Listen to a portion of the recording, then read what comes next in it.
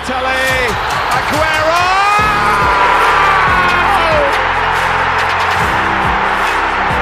I swear you'll never see anything like this ever again. Lewandowski goes for it again. Oh, he just can't do it. You just cannot be that good. That is an amazing goal. I think he scored a goal every time he's had a shot.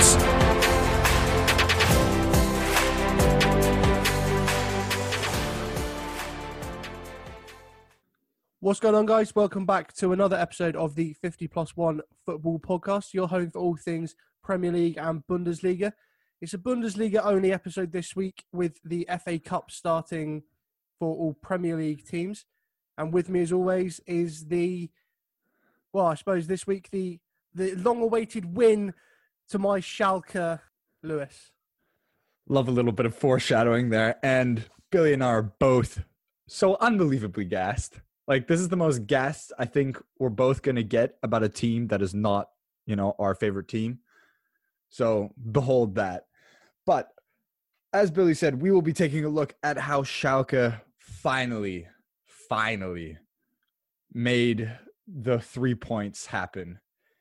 Then we will go to the two top matches of the Bundesliga match day, really, and we'll have a look at how Bayern just can't seem to plug the holes in their defense, and Dortmund shut Julian Nagelsmann up. And without further ado, let's get into Schalke's surprise win. I mean, yes, it happened. It's been so long. Oh, Jesus. I wasn't paying attention, and my brother told me, they're 1-0 up. Okay, well, they were 1-0 up the other week, so they're probably... Yeah. And then I kept checking through Twitter, it's like, it's 2-0. Hmm. That young American guy, he's got 2 now. I was just about to post something on our socials. It's like, Matthew Hopp, he's got 2 goals for Schalke. And I've posted it on Instagram, refreshed Twitter. Like, no, he's got a hat-trick. I best go back and change that. It was one of the best things to watch. Save for the fact that Hoffenheim team are not even a shadow of the team that beat Bayern 4-1 on the second match day of the Bundesliga. But, Ralf Fährmann, this guy, what he's gone through in his career, he got demoted by Domenico Tedesco, first from the captaincy, then from the number 1 starting position. He gets loaned out to Norwich City. That doesn't even last half a year. And then he gets reloaned to some Norwegian team and makes this unreal return from exile at the beginning of the season, only to get smacked 8-0, demoted again from the number 1 position, up until Christian Groß takes over at Schalke, and he's number 1 again. And now he's making the saves to keep Schalke in it. Not just once, but multiple times in that match yesterday. It's a weird one because he's clearly a very good goalkeeper. That's not up for debate. I don't know what happened at Norwich last season. Daniel Farke just didn't seem to want to play him over Tim Krul, who again is a very good goalkeeper anyway. Yeah. And then to be loaned out to some, no disrespect, but some nowhere team, it's just a complete and utter... You probably think your career was over. Yeah, I mean, it seemed like he was going down the path of, Loris Karius. Like, it's just the point of no return back to the point where you once were, or to the height you once were at. Because I remember when I first started watching German football, and it was him and Neuer were the top 2, maybe Roman Weidenfeller at Dortmund. Yeah, he was...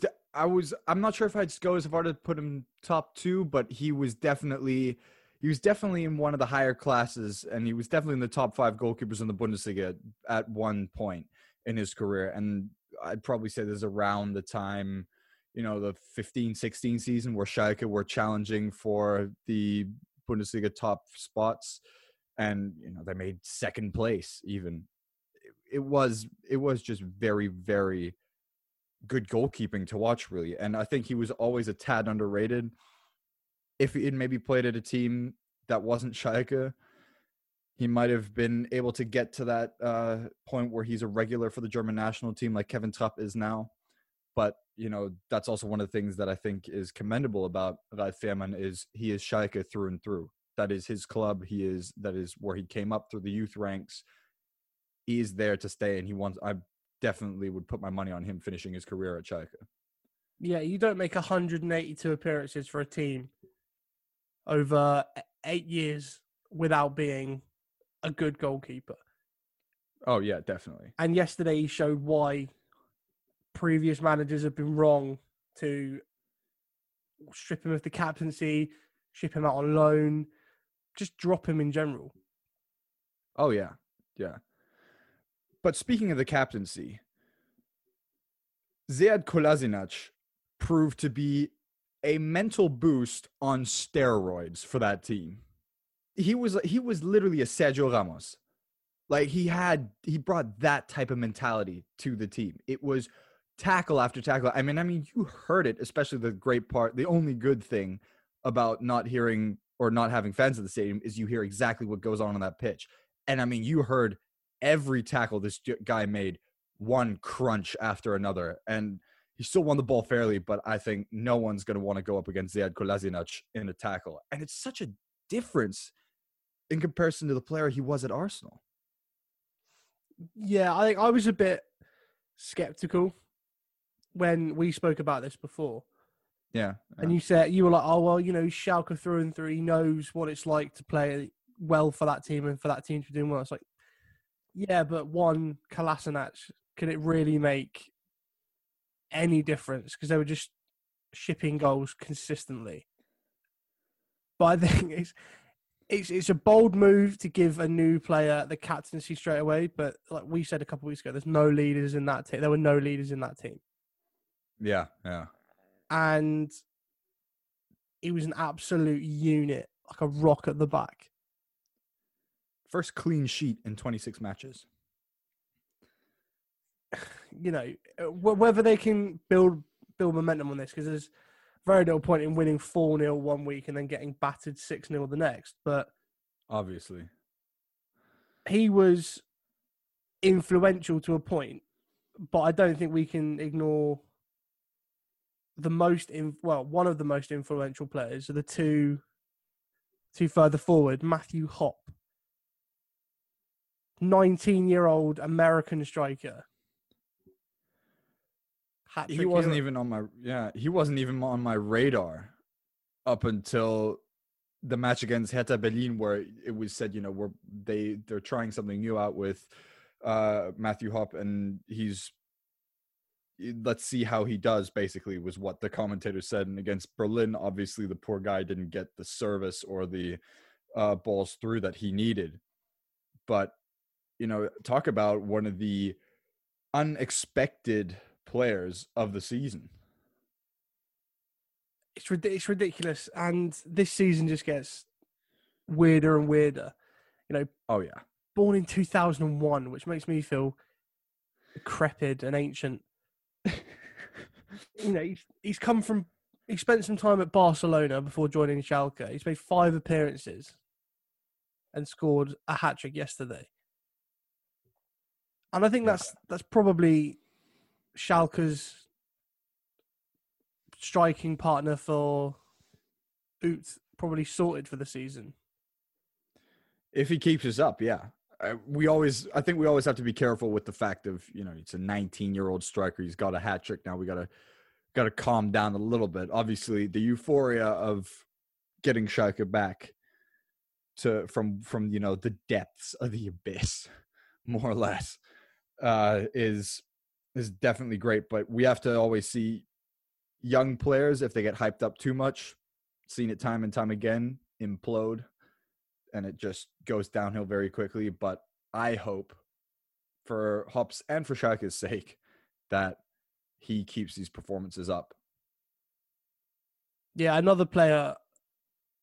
I think you told me he missed most of all of December or something. Was Harrit.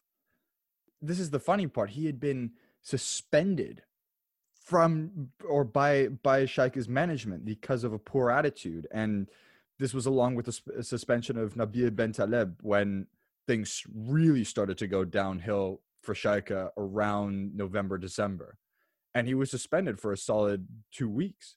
And, to come back from suspension to then provide a performance like that. I mean, you got a hat trick of assists yesterday for Hop. It was Harit to Hop for all the three goals.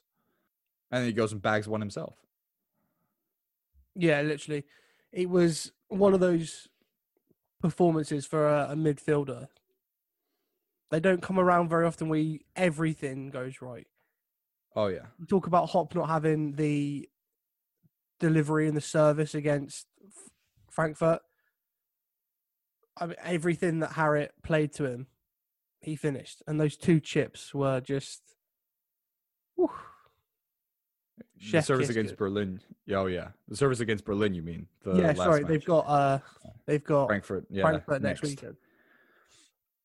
Oh, can we just take a tiny minute to talk about that? Because Frankfurt is they've been very on and off and have been more on, but what would you say is going to be the outcome there? Because these are both now 2 teams who you could say from recent matches are relatively on form. I'd still probably back Frankfurt. Fair enough. Mainly because Andre Silva seems to be in that purple patch for a striker. Granted, he got 2 penalties yesterday, but... Still got to score them. Exactly. He's in the scoring form of his career. Fair enough. So we've gushed a lot about Schalke. Shall we move on to their rivals, Borussia Dortmund? And they were in a very, very high-stakes match yesterday because before the match, Dortmund were on 4th, but they were only on 25 points, and they were in danger of losing basically the striking distance on the top 3 places. And Leipzig, meanwhile, had everything to play for because due to Bayern slipping up, they could have moved ahead into first place. So this was a very, very high-stakes match to begin with. But if I'm being honest, first half did not say high stakes whatsoever, did it? Yeah, I didn't watch the first half, and I'm kind of glad I didn't, because it had the look of one of those games that we've seen a couple times this season, like the Manchester derby or United against Chelsea. Massive hype. Oh, it's going to be absolutely incredible. It's going to be absolutely amazing. It's just a dreary, sleepy 0-0. I think Leipzig were the more active team going forward, but Angelino's crosses were... I mean, he's known for extremely precise, good crosses with that left foot of his, but still, I mean, it was so ineffectual, really. I mean, nothing really happened. Yeah, it's dangerous anyway. No, it's difficult when Yusuf Poulsen was on, but the crosses were too high or too long, and it just couldn't hit that sweet spot for crosses that like he normally can. And then in the second half, it just completely erupted. Yeah, I think I did not record a single Leipzig chance on Dortmund's goal until the 66th minute. And up until then, it was just Dortmund this, Dortmund that. Dortmund were pummeling that Leipzig goal with opportunities. And it was a Dortmund counterattack that led to their first goal. And you just have to say, Dortmund with Haaland is a very different Dortmund to the Dortmund without him. Because Haaland initiated that counterattack, set up Jadon Sancho, and he initiates it with pure pace and pure power. Shields the ball off so well from defenders. It's very hard to argue that if Haaland keeps going at the rate he is, he will be the next best number 9 in the world, and he will definitely overtake Lewandowski in that regard. Yeah, he's a different beast, and so are Dortmund when he plays. Sancho's goal was nice, and that's now 2 goals in his last 2 games for him, so he's starting to find some form. Maybe his head's cleared after what happened in the summer. But I want to talk Haaland's first goal. because he started that move and he finished it as well, and it was absolutely incredible. Unreal, yeah. And you have to say there was no trying to push himself up on the back of the defender. It was no pushing. It was just Haaland using his considerable weight and athleticism to get him onto that or into the position to make that header, and then the powerful header on top of that. He's just a machine. It's ridiculous. He's now got 25 goals and 25 appearances for Dortmund in the Bundesliga. That's silly stats. For a 20-year-old, definitely. But, you know, people, he's like, oh, he's got all these goals for RB Salzburg. Cool. Can he do it in the, that's now not a question. Yes, he can. And yes, he will. And if he moves to Real Madrid or any team in the Premier League, there will be no question. Oh, but can he do it? Yes, he can, and he will. And he will continue to do it for probably another 15 years. So people were like, oh, I saw something on Twitter the other day, like, oh, that 07-09 period of the Premier League, all these great players we don't see anymore. It's like, yeah, but now we're getting this group of players come through. This is the striker I will tell grandkids. You know, people will tell stories about, oh, well, I was there when Haaland moved to Dortmund. I followed that when he moved. I was there, you know, I knew when he scored 9 goals for Norway's under 18s or something like that. Yeah, it's definitely hard to argue with that point because, you know, if we were gushing about Lewandowski, I mean, yes, Haaland still has a little ways to go until he reaches Lewandowski level, but I think we're not going to be waiting 5 years for that level to happen. I think we're going to be waiting more like 2. Yeah. And because, it's going to be difficult for Dortmund to keep him if they can't build a team that can challenge more than they are at the moment. Yeah. I think, you know, because right now Haaland is their lifeline. And even if Dortmund were to change their aspirations and say, you know, we're definitely we're trying to keep Sancho, we're trying to keep Haaland, we're trying to keep this group of players together so we can build on them and hopefully challenge for the title and not challenge. And then after, you know, 2/3 of the Bundesliga season say, well, we gave it our best shot, but right now there's no point in us trying to challenge anymore because we're done. You know, if they want to actually get to that point where they're going to win a title, they have to keep that player group together. And if that player group still can't produce without Haaland, or basically, you know, show that they are still capable of staying up there, even if Haaland has a bad game, then I think Haaland will leave because he's not going to stay at a club where he knows that he is basically the make or break for the club. I don't think. Yeah. I think also you got to remember who his agent is. I keep forgetting. He's got the his agent's money grabber, who will be constantly like the demon on his shoulder in his ear. Yeah, but if you push a move to Real Madrid, or if you push a move to City or Liverpool, United, you could win trophies. And it's like that starts to play with a young player. I mean, I hope his family keep him on the ground or something. You know, someone keeps him on the ground because I think his dad's done a pretty good job already. Oh yeah, of not letting people dig claws in and rip him 3 or 4 different ways. So you've got agent going one way, club going another. You know, marketing reps going one way. Yeah. I think, and himself going the 4th. Yeah, I think he's so good. Just let him do what he can do. Yeah, I think that was a good thing. You know, Lewandowski never had a really, you know, the money grabbing type of an agent, and he stayed at Dortmund for a relatively long time because you could have easily argued that, you know, after that season, the 2012-2013 season that he had with Dortmund, or, you know, he picks apart Real Madrid single-handedly and puts 4 past arguably one of the best Madrid teams of those years of the start of the 2010s.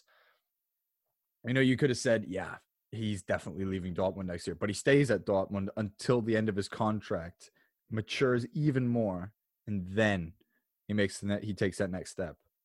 Yeah, I think there's only so long as a player of that level you can not win things, if that makes any sense. Like, surely the ultimate aim of playing for a top team is to win things. So if Lewandowski stayed at Dortmund and doesn't win Bundesliga upon Bundesliga, he doesn't win a Champions League, it's like, oh yeah, I remember him. He scored a few goals, but he didn't really do much else. Yeah, you can almost, have a look at what Luka Jovic did. Right now we remember him as, wow, he scored a ton of goals in that one great season he had for Frankfurt, and then he made the move too early, and now he's basically irrelevant. Yeah, I think you've got to stay grounded and stay in a place 2 or 3 years, maybe 2 or 3 years at Dortmund, and then take that next step, and then maybe take the next level up if the team doesn't evolve. I mean, I'll tell you now, Haaland, with his physicality, he would bully so many Premier League center backs. I'd love it. Many. I really would. I mean, he would show, Bundesliga or not, there's not much of a difference. There is just the fact that Haaland's an absolute beast. And I think I've said it before on this podcast, and I'll say it again now. I want to see Dortmund come up against Liverpool in some form or fashion so I can see the battle between Haaland and Van Dijk, because I know it won't happen this season due to Van Dijk's injury, but at some point in the next year or two. Next season's Champions League group stage. Oh, make it happen. Unreal. Exactly. UEFA, we know you rigged this stuff anyway. So one more thing before we move on. Nagelsmann had such a massive mouth in the press conference before this match. I mean, he said in his mind they had already won and they were definitely going to win. We're going to definitely beat Dortmund. We've got this. We know what's at stake. And he had such, I'll give him all the credit for actually having the balls to say that in a press conference, which I've so often said many Bundesliga teams don't have the guts to do so. But if you're going to go for that type of, for lack of a better word, trash talk in front of a game, in the build up to a game, at least back it up on the field a little bit. I mean, Leipzig were so unbelievably harmless with the exception of that one post hit that Danny Olmo had. And, let's be real, the Sørloth goal was just a pure consolation thing when we already knew the game was over. So I wouldn't really count that. I mean, the Leipzig it looked like a dog who just had its teeth taken out. Yeah, it was weird because we associate Leipzig with this quick attacking football, and what Julian Nagelsmann said, it's very ballsy, and it made him look a bit of a clown. Because of how bad they play. Does put a smile on my face. to quote Thanos. I don't understand how they can be that dull. Yeah. With the recent form, yeah. Like when you've got to rely on a Crystal Palace reject. Yeah, he scored. He'll keep saying it. Turkey, but it was Turkey. Yeah. It's just, it was underwhelming, and yeah. Maybe in the future, I don't expect him to change the way he approaches games, but maybe there'll be less. Oh well, in my mind, we've already won this game. I'm already preparing for the next one. Well, I think we'll start to see what more managers do these days. Oh well, they are a very good team, and we've got to be careful. You just sort of cover your own back, so you don't look like an idiot. Yeah. I mean, I still hope, like with all this being said, I still hope that Nagelsmann still has the same kind of ballsy approach to matches, but tune it down maybe just a tad. Yeah, we need the personality. Yeah. Same with vintage Mourinho. Oh, yeah. So leaving a team that can't challenge for titles to a team that wins them all the time. Bayern. Ooh. Where do we start on this one? Gladbach seemed to be Bayern's kryptonite. I'm all for it. The only team to beat Bayern under Hansi Flick's management twice. Only team. Marco Rose, a managerial genius. I mean, it's hard to argue. Tactically, it's tactically they definitely set Bayern up. Like there's no doubt about it. Because Rose said himself, Bayern defend with a high line without any defensive safeguarding in the center of the pitch. So basically what he's saying there is that even if a center back goes up for an aerial duel and he misses, so say Zule goes up for an aerial duel and he misses the ball or he loses the aerial duel, there is no backup for him in the center of the pitch, which leaves the center wide open. And David Alaba has, multiple guys running at him and he's screwed. And it is something that I think Flick has struggled to get under control. Because if you look at the table right now and you see the goals conceded by Bayern, I mean, 24 in 15 matches. The last time they conceded this many goals in that many matches was the season of 1981-82. And, they've conceded more goals, obviously, than Leipzig, Leverkusen, Dortmund.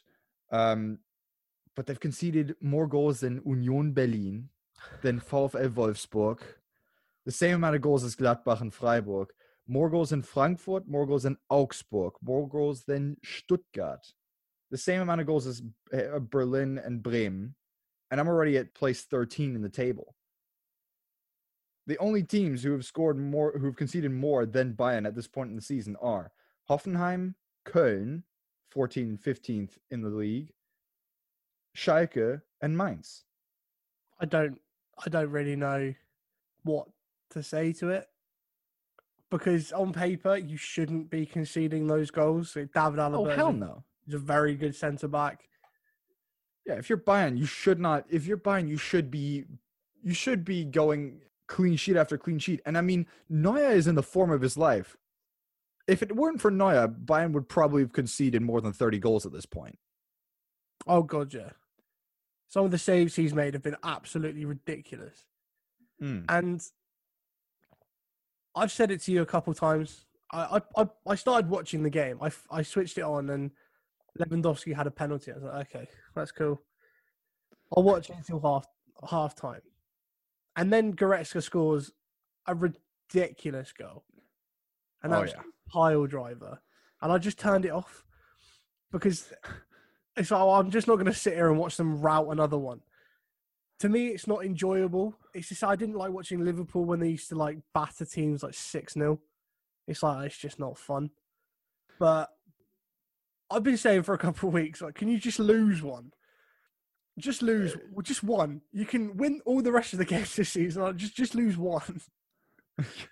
But I didn't once you went 2-0 up, I really didn't expect Jonas Hoffmann to score twice in any game. It was a copy. Both goals were literal copies of each other.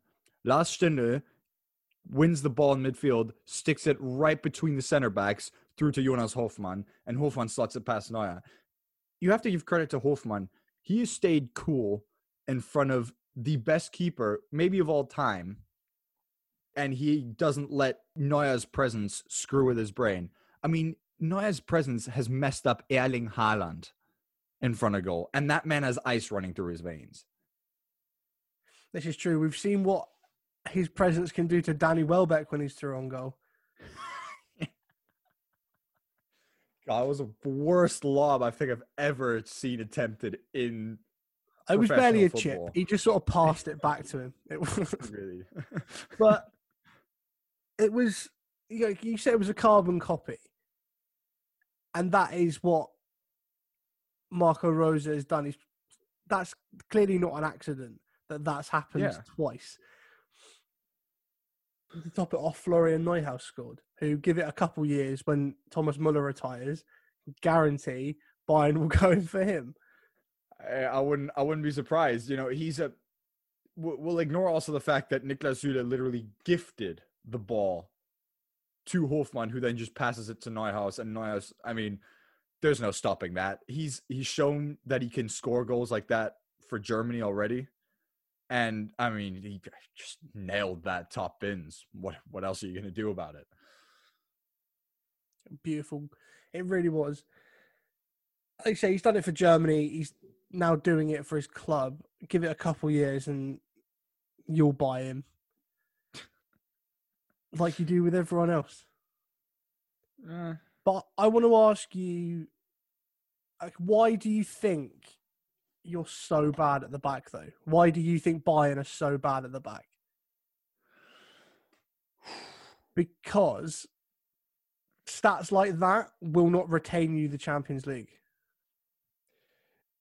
Oh, definitely not. I mean, defending the Champions League, it's all well and good, you know, pulling these comebacks one week after another out of the bag. But at some point, that starts costing a lot of energy because you're running after, you know, you're running behind from, you know, sometimes the 10th minute on, or even the 4th minute when we look at Mainz.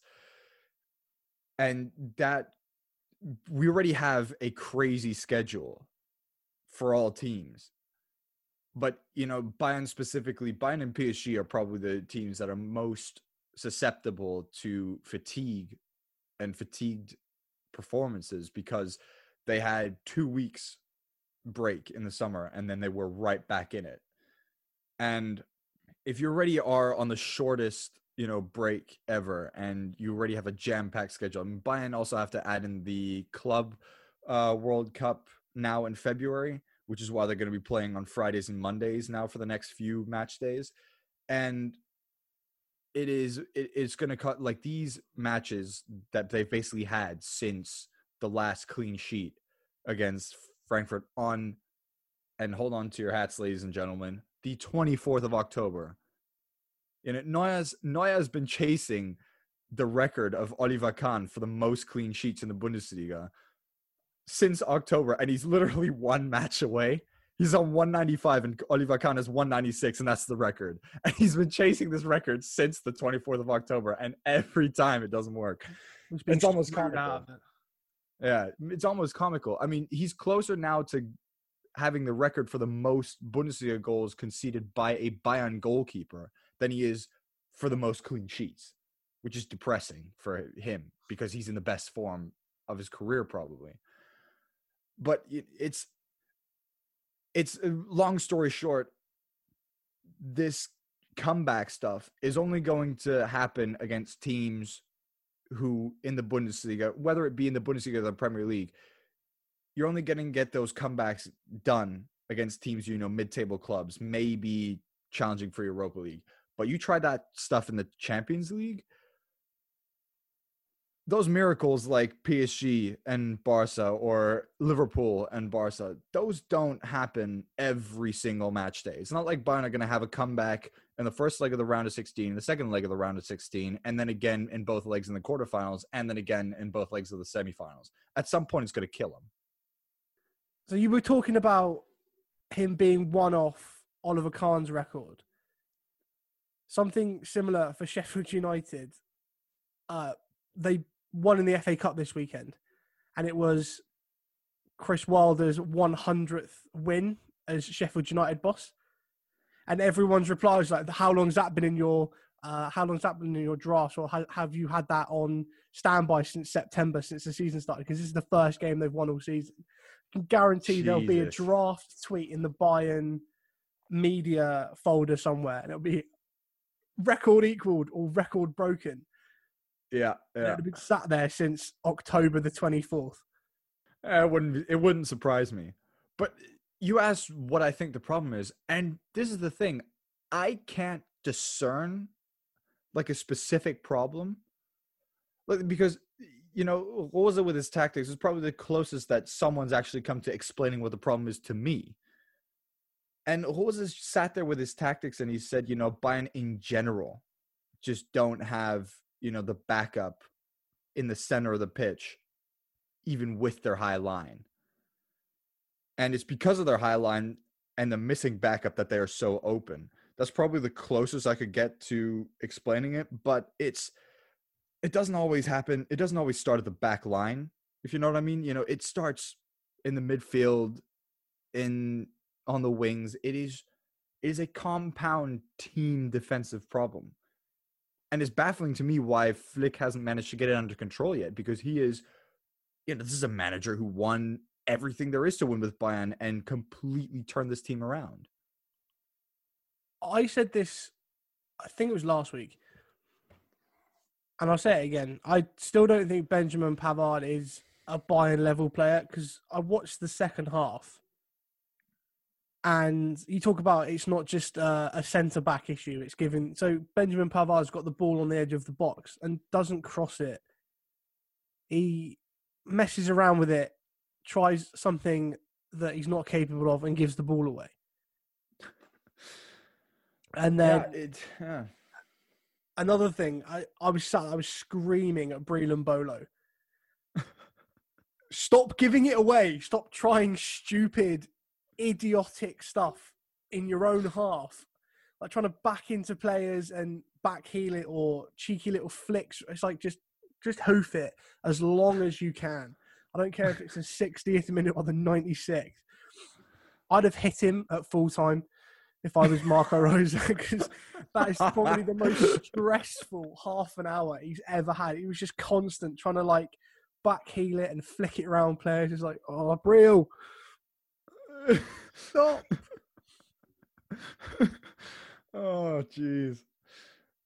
Yeah, it's hard to argue with that, because I was even thinking, I was like, this guy's got some serious balls to start doing this with a 1-goal lead against the first place team. I mean, these are such also for Gladbach, who kind of just dropped off, the last few matches in the lead up to the Christmas break, including the last Champions League match day. It just kind of went, that form that we've had the first, 3 quarters of the first half of the Bundesliga, let's just kind of let that die down a little bit.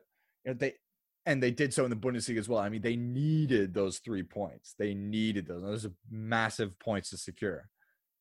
And they're now slowly on their way back to the Europa League places. They're right now in the Europa League qualification spot, but they are 1 point behind both Wolfsburg and Union Berlin, who drew yesterday and are now both on 25 points. Yeah, I don't necessarily. I was going to say you could put it down to an attitude thing, but there's no. Of course, Mönchengladbach need the points, but so do Bayern. They've not won the league yet. Oh no! And for them to go, oh well, it's only Gladbach. I think if that is the case, Hansi Flick's probably battered it out of them by now. Oh yeah. And the good thing is, it's the DFB Pokal second round this midweek, and you've got a lovely game against Holstein Kiel.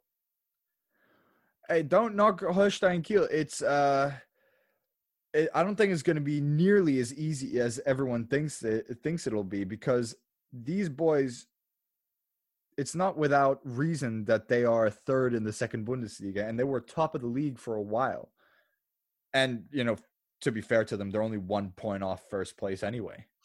So I think to throw away this game as a nothing game, we see, we definitely saw VfL Bochum, who were also in the second Bundesliga last season. We saw them give Bayern some serious problems. And, they managed to barely scrape a 1-0 win in that round. So I think that's going to be another fight, and it's going to cost a lot of energy. Yeah. It's also good, though, to have another game so quickly, because if you've got to wait 9 days for your next game, there's a possibility to overthink things or to dwell on things, and players' confidence can go. And in a couple of weeks, in a couple of weeks, Bayern have Schalke as well, so I look forward to another 8-0. I mean, I think we're both hoping for Schalke's sakes that doesn't repeat itself. But I'm pretty sure no one at Schalke right now is expecting more than a point, if that. Yeah, I think you've got to. If you're Schalke, Pick your battles. Yeah, you've got to pick your battles. You look at that for the rest of January, and you'll go, okay, where are we going to get any points from? It definitely won't be 3 points when Bayern come. But you never know. But they could be massively fired up for it. And Bayern could be completely tired out. Exactly. Stranger things have happened. And just one last thing on Bayern's comebacks. I think you said you can't do it against Champions League level opponent. I think it's teams that aren't normally ahead of teams that when Bayern Munich come to town, it's like, oh, well, we'll just damage limitation. They go 1 or 2 goals ahead and it's like, oh my God, we're winning against Bayern Munich. And sort of like the head sort of goes and panic sets in because they don't know how to see out a game against a constant barrage of attacks, crosses, shots. It's normally the other way around. Yeah. It's a fair point. I think, given last year in the Champions League and last season, a lot of the teams that Bayern faced sort of had a similar problem. And, say Bayern, they'd drawn Chelsea in the round of 16, and Chelsea in their current form, they'd probably get into that position where they score a couple goals and they might also be in that same mindset where, wait, we didn't expect to go up 2-0 against Bayern. What do we do here, Frank? Frank will probably be like, well, keep doing what you're doing. Yeah, it's like that picture of a cow that's half over a metal gate. It's like it has no idea how it got there and what it's going to do now. It's got no idea what it's doing or how it got there. Like a dog that's caught its own tail. Yeah, you wouldn't know what to do with it if you were in that situation. And then when you do get into that situation, it's like, okay, what now? Boys, any blueprints on this situation? Nope. Well, gonna wing it. You'd probably say that was just an anomaly in Bayern's season. But it's the same pattern that keeps, you keep going behind in games.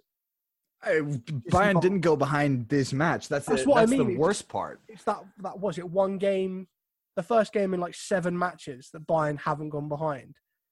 And they end up losing it 3-2. It's like, oh, come on. You start thinking like the mold's been broken. It's just... Nah, Bayern can only win games if they go behind. That is just how it is this season. It's that mentality of, oh, okay, well, we're going to score 3 or 4 goals anyway. We might as well let them have 1. I'm pretty sure Neuer is not happy about that, but I'd be fuming. If you're one off the club record, it would just be, please, is this league clean sheets or clean sheets for Bayern? Clean sheets for Bayern, if I remember correctly. So hopefully he'll get it midweek. Yeah, but I think it's for Bayern in the Bundesliga, to be fair. Okay. Well, it's Freiburg up next for Bayern, and they put 5 goals in this weekend. Yeah, okay. Against a Köln team who are looking very much, relegation material as well. Like I said, stranger things have happened. You're not wrong. But I think on that note, we will finish the episode for this week. Don't forget to subscribe, share, like, comment on all of our socials. We're ever so grateful. And keep your eyes peeled for any breaking news that we deem appropriate. We have got more this week. But thanks very much for listening, guys. Keep calm. Love the beautiful game.